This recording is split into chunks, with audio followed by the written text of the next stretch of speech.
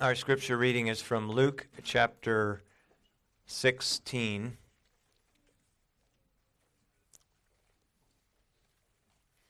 I'll begin reading at verse 19.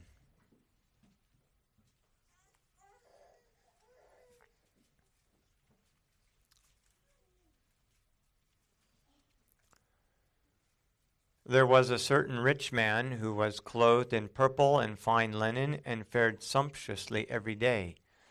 But there was a certain beggar named Lazarus, full of sores, who was laid at his gate, desiring to be fed with the crumbs which fell from the rich man's table. Moreover, the dogs came and licked his sores. So it was that the beggar died and was carried by the angels to Abraham's bosom. The rich man also died and was buried. And being in torment in Hades, he lifted his eyes and saw Abraham afar off and Lazarus in his bosom. Then he cried and said, Father Abraham, have mercy on me and send Lazarus that he may dip the tip of his finger in water and cool my tongue, for I am tormented in this flame. But Abraham said, Son, remember that in your lifetime you received your good things, and likewise Lazarus evil things. But now he is comforted, and you are tormented. And besides all this, between us and you there is a great gulf fixed, so that those who want to pass from here to there to you cannot, nor can those pass from there, nor can those from there pass to us. Then he said, I beg you therefore, Father, that you would send him to my father's house, for I have 5 brothers, that he may testify to them, lest they also come to this place of torment. And Abraham said to him, They have Moses and the prophets. Let them hear them. And he said, No, Father Abraham, but if one goes to them from the dead, they will repent. But he said to them, If they do not hear Moses and the prophets, neither will they be persuaded, though one rise from the dead. May this his word be hidden in our heart, that we might not sin against him. Heavenly Father, may you give to us humility to submit to your word. May you give to us faith to believe your word and to obey all that you have instructed and commanded of us.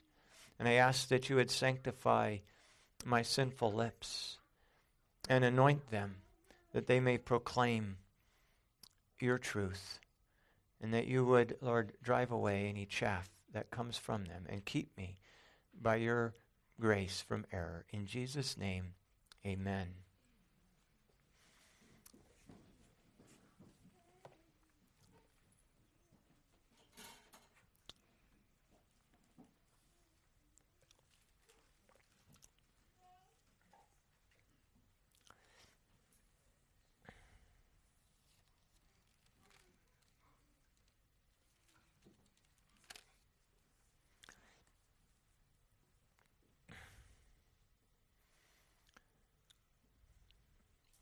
Well, these two accounts that Jesus gives in this chapter of the unjust steward and the rich man are connected by the passage that we looked at last week, looking at the characteristics of people who we called Christians in name only.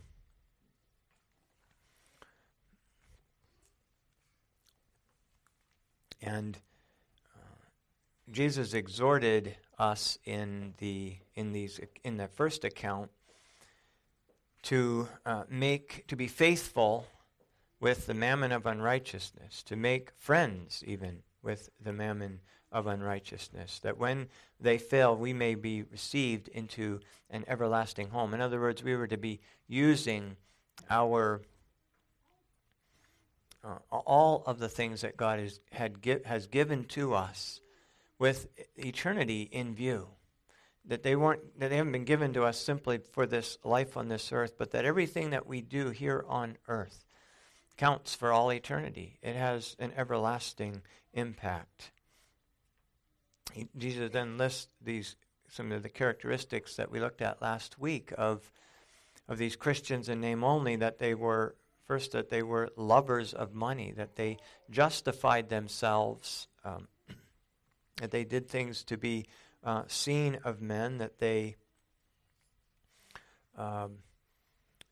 hated what God loved, or held in abomination what God loved, and abominated and loved what God held in abomination. And then lastly, we saw, if you remember, that they corrupt the Word of God. And Jesus gave that example from adultery, the commandment against adultery, how they had corrupted that commandment to make it say something completely different. And then Jesus goes right into this account of a rich man and a poor man named Lazarus. This rich man Jesus tells us about dies and is buried in the ground. But though he is dead and buried in the ground, he's dead in that his soul has been separated from his body. Even though he is dead in that particular sense, the torment of hell for him begins immediately. It doesn't wait until Christ's second coming, when the dead are raised and their bodies are brought out of the ground and reunited with the soul. This torment, Jesus is saying, begins immediately. While his body is yet in the ground, while he's, in that sense, his flesh is destroyed, he is being tormented. And so if he is being tormented, it means that this dead man still has his senses. He feels, right? He sees, and he speaks. He was, Jesus is saying, a Christian in name only. Why do we say that? Because he calls Abraham Father Abraham. And Abraham acknowledges that family connection, calling him son. Son. Abraham calls him son. Son, remember, in your lifetime. Abraham, you see, was his father after the flesh. He was this rich man was a Jew outwardly. And his circumcision was only outward in the flesh. It wasn't an inward circumcision of the heart in the spirit, just an outward one. But because of that outward connection, he was in the church. He was what we would call somebody today, he was a Christian, but he was one in name only, outwardly, only outwardly, not inwardly. The rich man went to hell because he was a lover of money. He didn't use his wealth for righteous purposes. He never once, according to Jesus, helped this poor man Lazarus with any of his money. It would have been easy for him to have made a great difference in Lazarus' life with a very small amount of money, to have relieved his suffering, to have relieved his hunger, to have relieved his sores being licked by the dogs, which means he didn't have a house to go into. He didn't have a shelter. He never once used any of his wealth for any of that. He loved it too much. Even in hell, he only thinks of himself. He's being tormented. See, even in hell, even in Hades, that's the word here, he's in Hades, which is sometimes translated or called hell. The word is Hades. Even in Hades, there's no repentance. He thinks that he can still, from Hades order Lazarus around. And he actually orders Abraham to send Lazarus on an errand to help him, to relieve some of his torment and discomfort.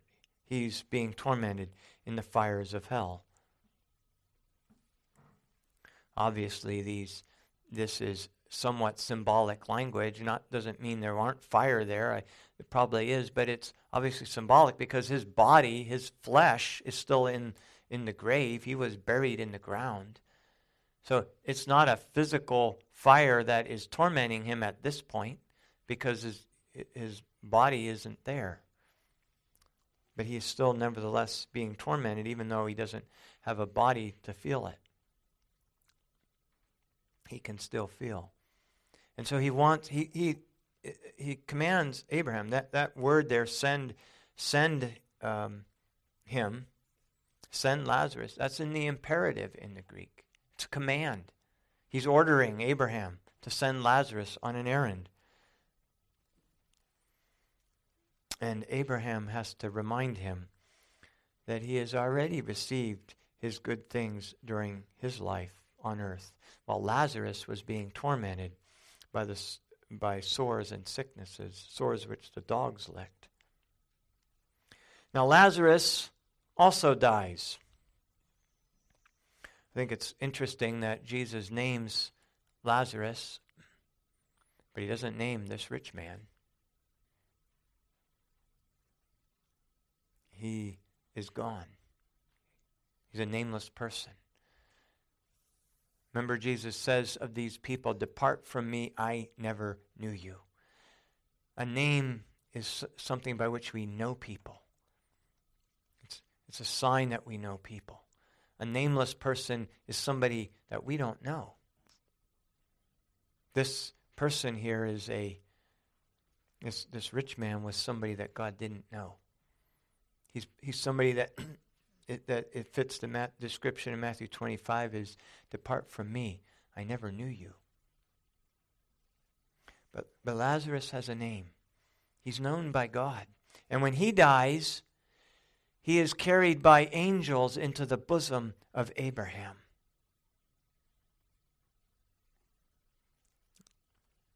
His body was also put in the ground, we would presume.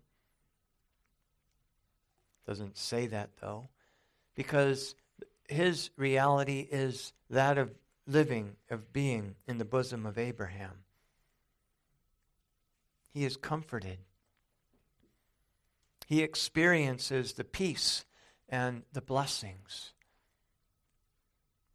of heaven, even before he has his body reunited. Being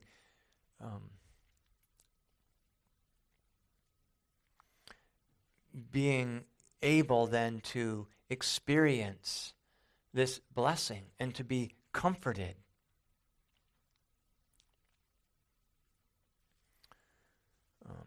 Means that there is a conscious existence after our death. Both Lazarus and this rich man are existing in a conscious state. Even though their bodies are in the ground, they are conscious. Their souls are not existing in some kind of soul sleep, some kind of unconscious state waiting for the resurrection. There is a consciousness to their existence, even though they are separated from their bodies. And that's really, in the Old Testament, what Sheol meant. To be in Sheol meant to be in this state of separation of the body and soul. Even the saints in the Old Testament speak of going down to Sheol. And I believe some have pointed out that this is before Christ's actual death. They were the saints in the Old Testament are saved by grace, just like and believing on Jesus Christ, just like those in the New Testament are. But Christ's sacrifice and payment of and satisfaction of the wrath of God and payment for our sins hasn't actually happened yet. And so in the Old Testament, the saints are said to go to Sheol. But it was two different places in Sheol. They weren't tormented there.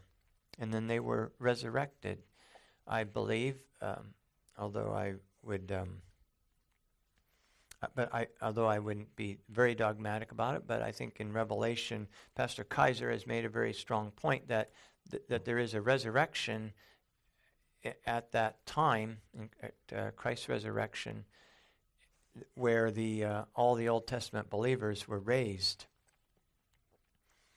and removed from Sheol. And the Psalms say of Christ that his soul doesn't stay in Sheol. And so we know that Hades is cast into the lake of fire at the final judgment. Hades is not exactly the same as the lake of fire, or what we sometimes think of as hell. And so I admit that can be confusing.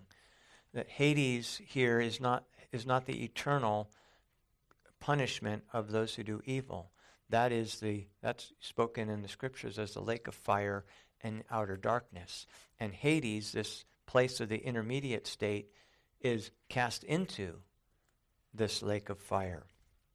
And so this is speaking here of people who are in this state, this intermediate state.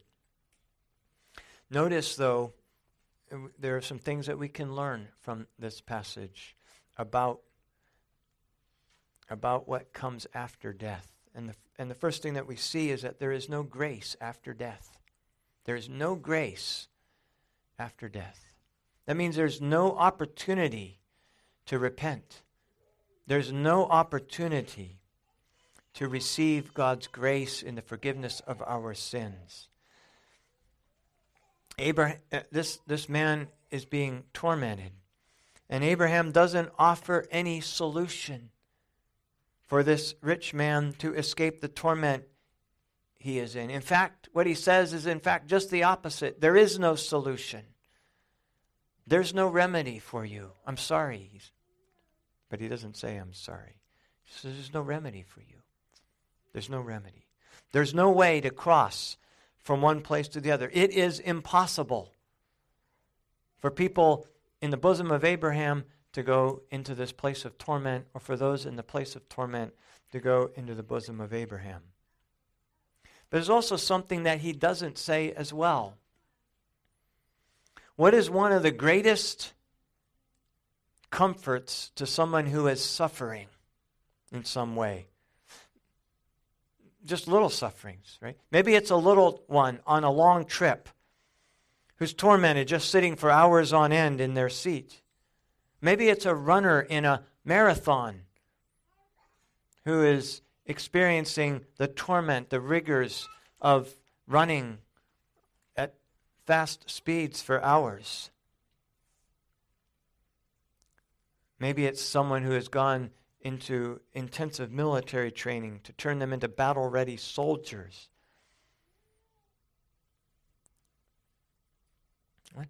Their greatest comfort is knowing that their torment will end. To the little child, we say, well, we're almost there, right? When it's time to comfort them. We're almost there. We'll be there soon. And they want to ask, how long? How much farther? Because that is the end of their torment. That is the ultimate comfort. To the long-distance runner, what does the coach and the teammates shout? You're almost done. Hang in there. You're near the end. And what about the person going into the military training? What do they have on their calendar? The end date. The date, their goal. And how many days until that goal? Why? Because that is a source of comfort, that knowing it's going to end at some point. This torment that you're in, this rigorous training that you're in, it's going to come to an end. But Abraham offers no such encouragement to the rich man. Because as scriptures teach elsewhere, there is no end to his torment. But also, we can note that the wicked continue to sin after their death. The rich man never acknowledged his guilt or his sin. He never exhibited any sorrow. He attempts to order Abraham around as he did in the day of his wealth and luxury, and to have him send Lazarus on an errand. You see, there is no grace beyond the grave, beyond after death. And because there's no grace, then they can only continue to sin. Because it's only by the grace of God that we are ever enabled not to sin. And because there is no grace, there is no opportunity for repentance. And so the wicked continue to sin. And in that they continue to sin after their death, they continue to heap up for themselves punishment for that sin. Note also then that even the experience of the torment of hell does not move people to repentance. Terrors of hell do not move people to repentance. You cannot scare people into believing in Jesus Christ. Even the torment of hell did not cause the rich man to repent or even express a longing to repent and to know the grace of God. He couldn't. Without grace, he couldn't.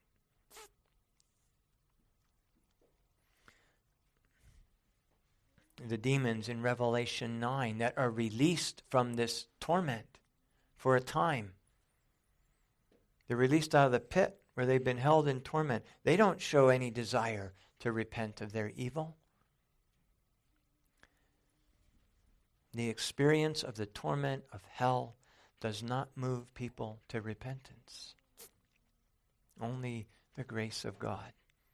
It is only the kindness of God that moves people to repentance.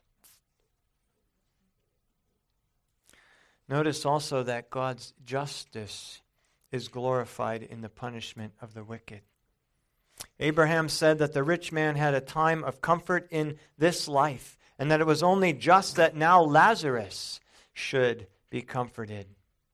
You see, in God's moral economy, every sin is punished and receives its just due.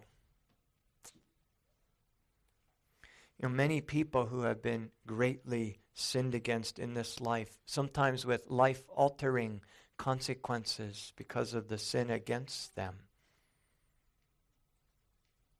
struggle with the question, where is the justice for the perpetrator? Where is justice for the one who has done this great evil against me? Where is it? Because sometimes they don't see it in this life. And they think, am I supposed to turn the other cheek to forgive those who sin against me, in the sense of releasing the obligation they have against me? To forgive these people? Where does the perpetrator get his justice?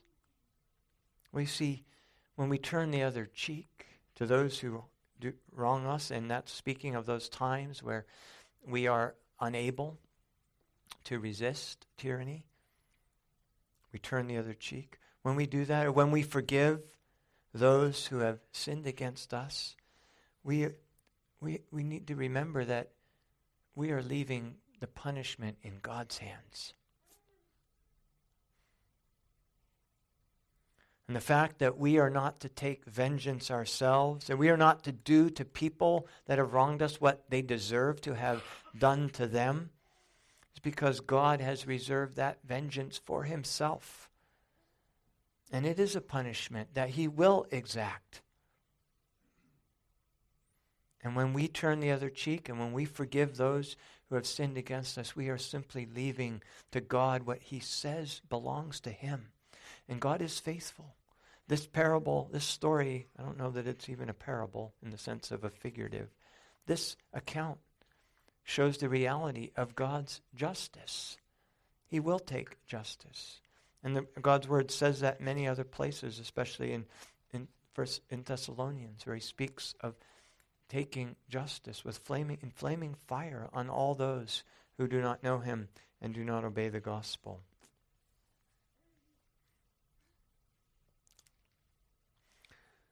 You see, not only is it something that God has reserved for himself, but we really aren't qualified to make people pay for their sins, because we are guilty sinners too.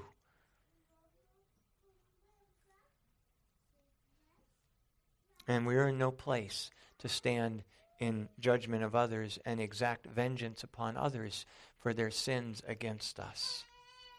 You know, we're just not capable of just judgments. When we see someone do something wrong, we most often will attribute it to something internal in that person, something about them, like their character or their intentions or and so on. However, if we do something wrong, maybe even the same thing, we often want to attribute it to external things, the circumstances around us, the world, the devil, not our own character, not our own sinful intentions. You see, we're just not qualified as just judges. Only God is qualified to bring justice and his wrath on the wicked. Vengeance is mine, God says. I will repay.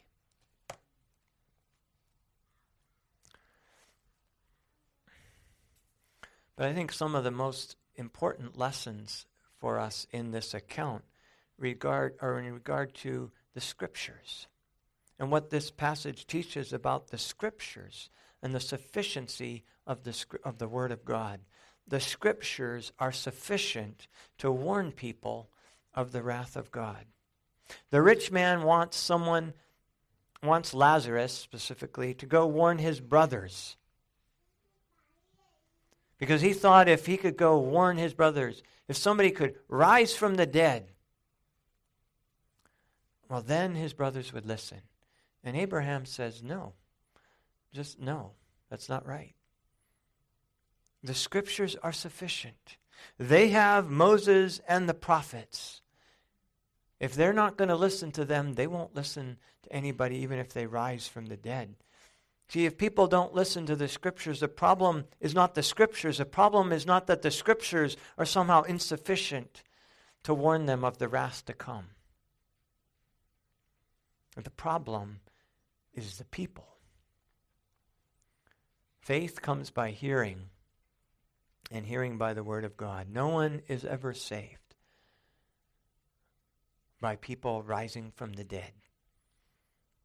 People are saved only through the hearing of the Word of God. The Scriptures are sufficient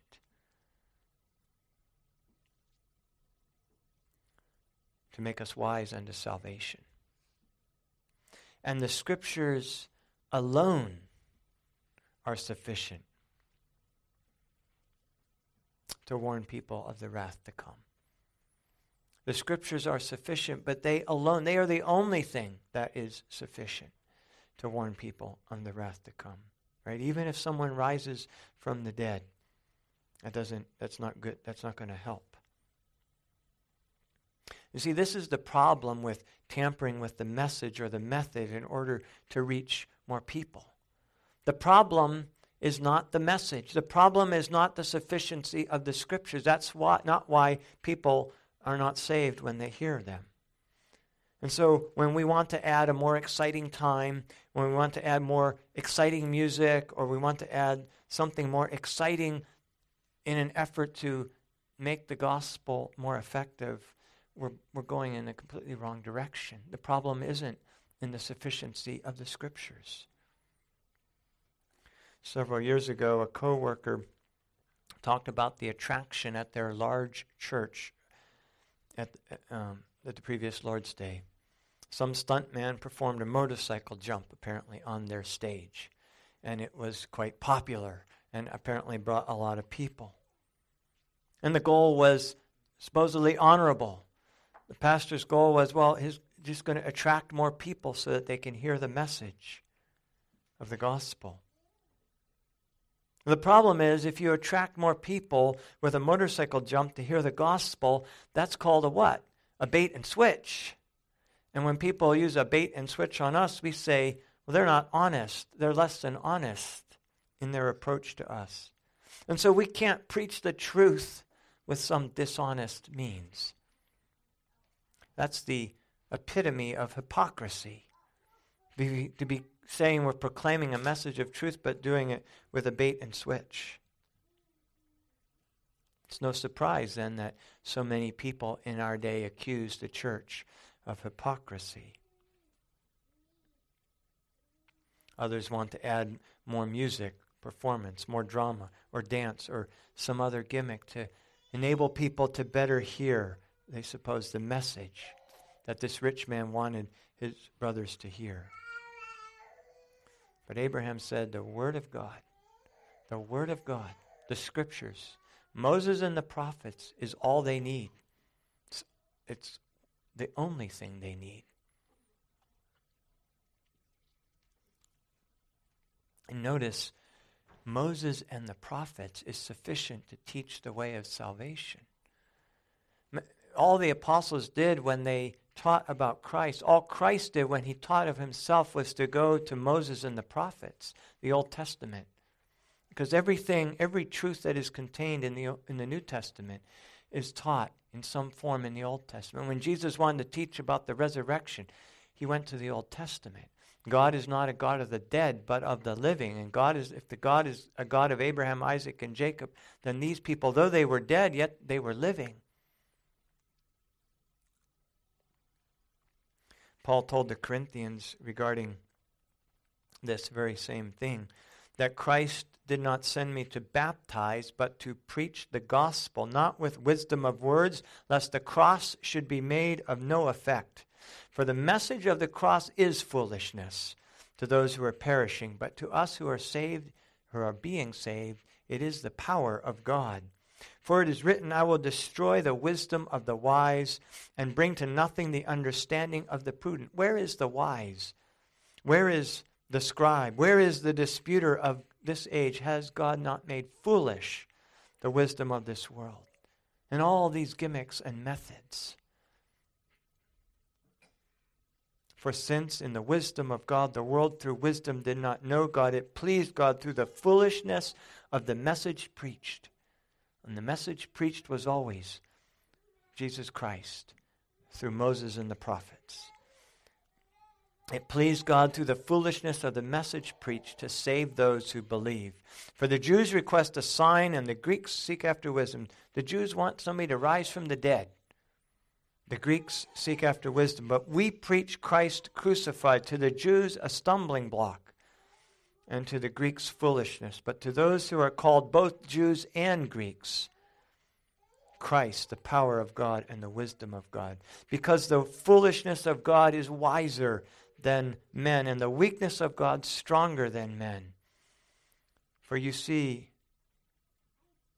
your calling, brethren, that not many wise according to the flesh, not many mighty, or not many noble are called. But God has chosen the foolish things of this world to put to shame the wise. And God has chosen the weak things of the world to shame those which are mighty.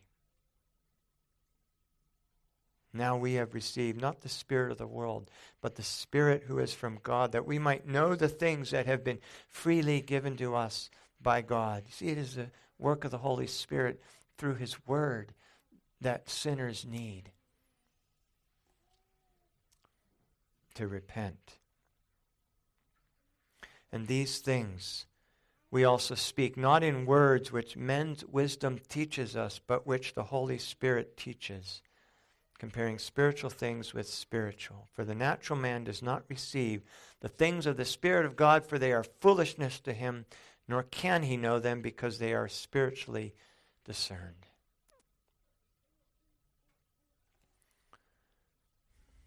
Now, the last thing that we see in this passage this morning is that about the sufficiency of the Scriptures, is that the Scriptures are sufficient to define the standard of justice. The Scriptures are sufficient to define our standard of justice. In times of apostasy, one of the first doctrines to be challenged is the sufficiency and inerrancy of the Word of God. Just as we saw last week, that those who are Christians in name only, one of the things that they do is to try to corrupt the Word of God. This is the very attack that Satan brought against Eve. Has God said? He challenged the accuracy of what God had said. And this is what people do when they don't accept the Genesis account of creation, that the earth is about 6,000 years old. They're challenging the truth of the Word of God. It's also what people do ultimately when they challenge the justice of the Scriptures. The Scriptures are sufficient. And the Scriptures alone are sufficient to define the standard of justice. Herman Bavinck, who was a Dutch man born in 1854 in the Netherlands, and a minister of the Word, says, quote, "The grounds on which people argue against the eternity of hellish punishment always remains the same." He said eternal punishment, and here he lists these 5 reasons that he said are always the same. Eternal punishment is incompatible with the goodness, love, and compassion of God, and makes him a tyrant who takes pleasure in inflicting pain and prepares praise for himself out of the everlasting moans of millions of unfortunate creatures. That was the first reason he gave why people reject or argue against the eternity of the torment of hell. Secondly, he says eternal punishment is incompatible with the justice of God, since it is unrelated and in no way proportionate to the sin in question, which is limited and finite in character. And he goes on to list 3 more reasons why people reject this. But I wanted to look at, and he goes on to answer their objections, but I want to point this morning to the answer those first 2 objections lies in the sufficiency of the Scripture to accept and to define what justice is.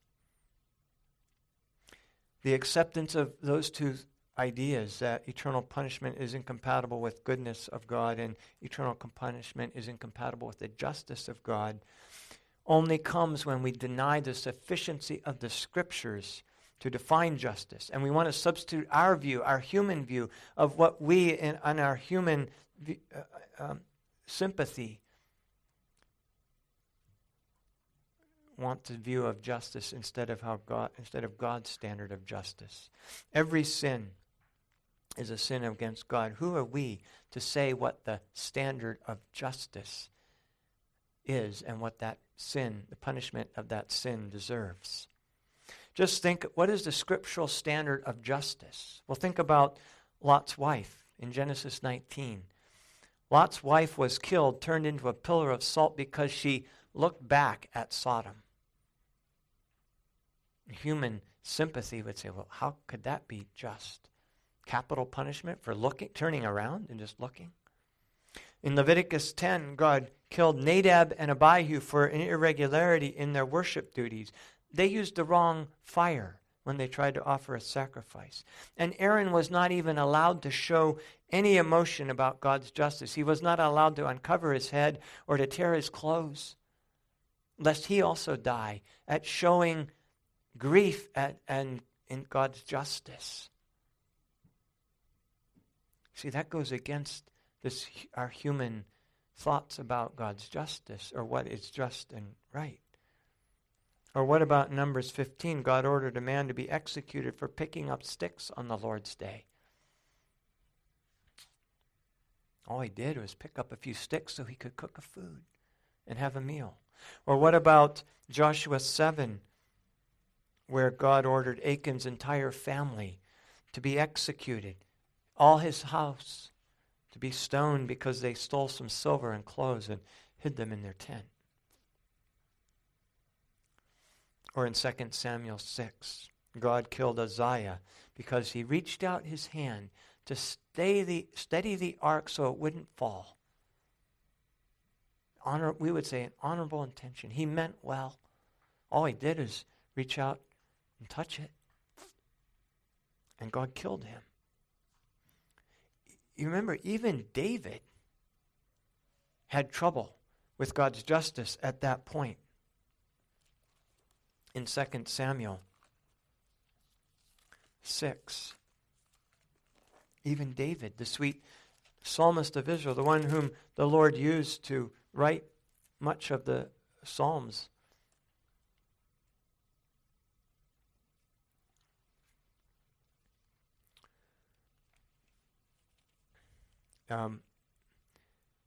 David, in verse 8, says, after God struck him and he killed there, God says, the word says, David became angry because of the Lord's outbreak against Uzzah. David became angry at God's justice because it offended his own sense of what was just and right. He's saying, how can you kill this person? He was angry with God, unjustly angry with God, because he was trying to substitute his human view of what was just for what God's justice, God said, was just. Or what about Acts 5, where God struck down Ananias and Sapphira for lying to Peter? Peter said they were lying against the Holy Spirit. Or what about God condemning the entire human race with physical death and condemnation simply because Eve ate a piece of fruit that she wasn't supposed to eat? If any parent inflicted such a punishment on their child because they ate a piece of fruit that they weren't, took a bite out of a piece of fruit that they weren't supposed to eat, we would think that most unjust, according to our standard. But this was a sin against God. You see, in human terms, we would say none of those punishments fit the crime. But we have to submit our standard of justice to the Word of God. The Word of God alone is sufficient to define what is just and what is unjust. God is just in all of his judgments, and we have to believe the Word of God against whatever we might think in ourselves. As Paul told the Romans, indeed, let God be true, but every man a liar, as it is written, that you may be justified in your words, and you may overcome when you are judged. But if our unrighteousness demonstrates the righteousness of God, what shall we say? Is God unjust who inflicts wrath? I speak as a man. Certainly not. Certainly not. There is no injustice with God. God is not unjust in any of those cases where he inflicts wrath. And if we think it's unjust of God, if we are like David, become angry at God's sense of justice, if it offends us, then we are offended the living God. And we are the ones that need to repent. David did. David acknowledged his error, and he responded in faith. And he brought the ark into the city the way God commanded it to be brought. This whole account should urge us, or should move us to the great urgency of evangelization, the great urgency of proclaiming the Word of God, because this day of grace that we all live in now doesn't last forever. That rich man did not know the day of his departure, and neither do we. None of us do. Not one of us. And so it ought to move us. It ought to move us to great urgency that we bring God's Word to those who are yet in their sins. The day of grace does not last forever. Let us pray. Almighty Heavenly Father, we thank you for your Word. We thank you that you are just in all of your judgments and in all of your ways. And though we may not think of them as just, Lord, help us to submit our sinful and sin-clouded judgments and perceptions and sympathies and empathy, to submit all of that to your Word and to the standard of justice that you teach us in that Word. That it might be said, let God be true and every man a liar.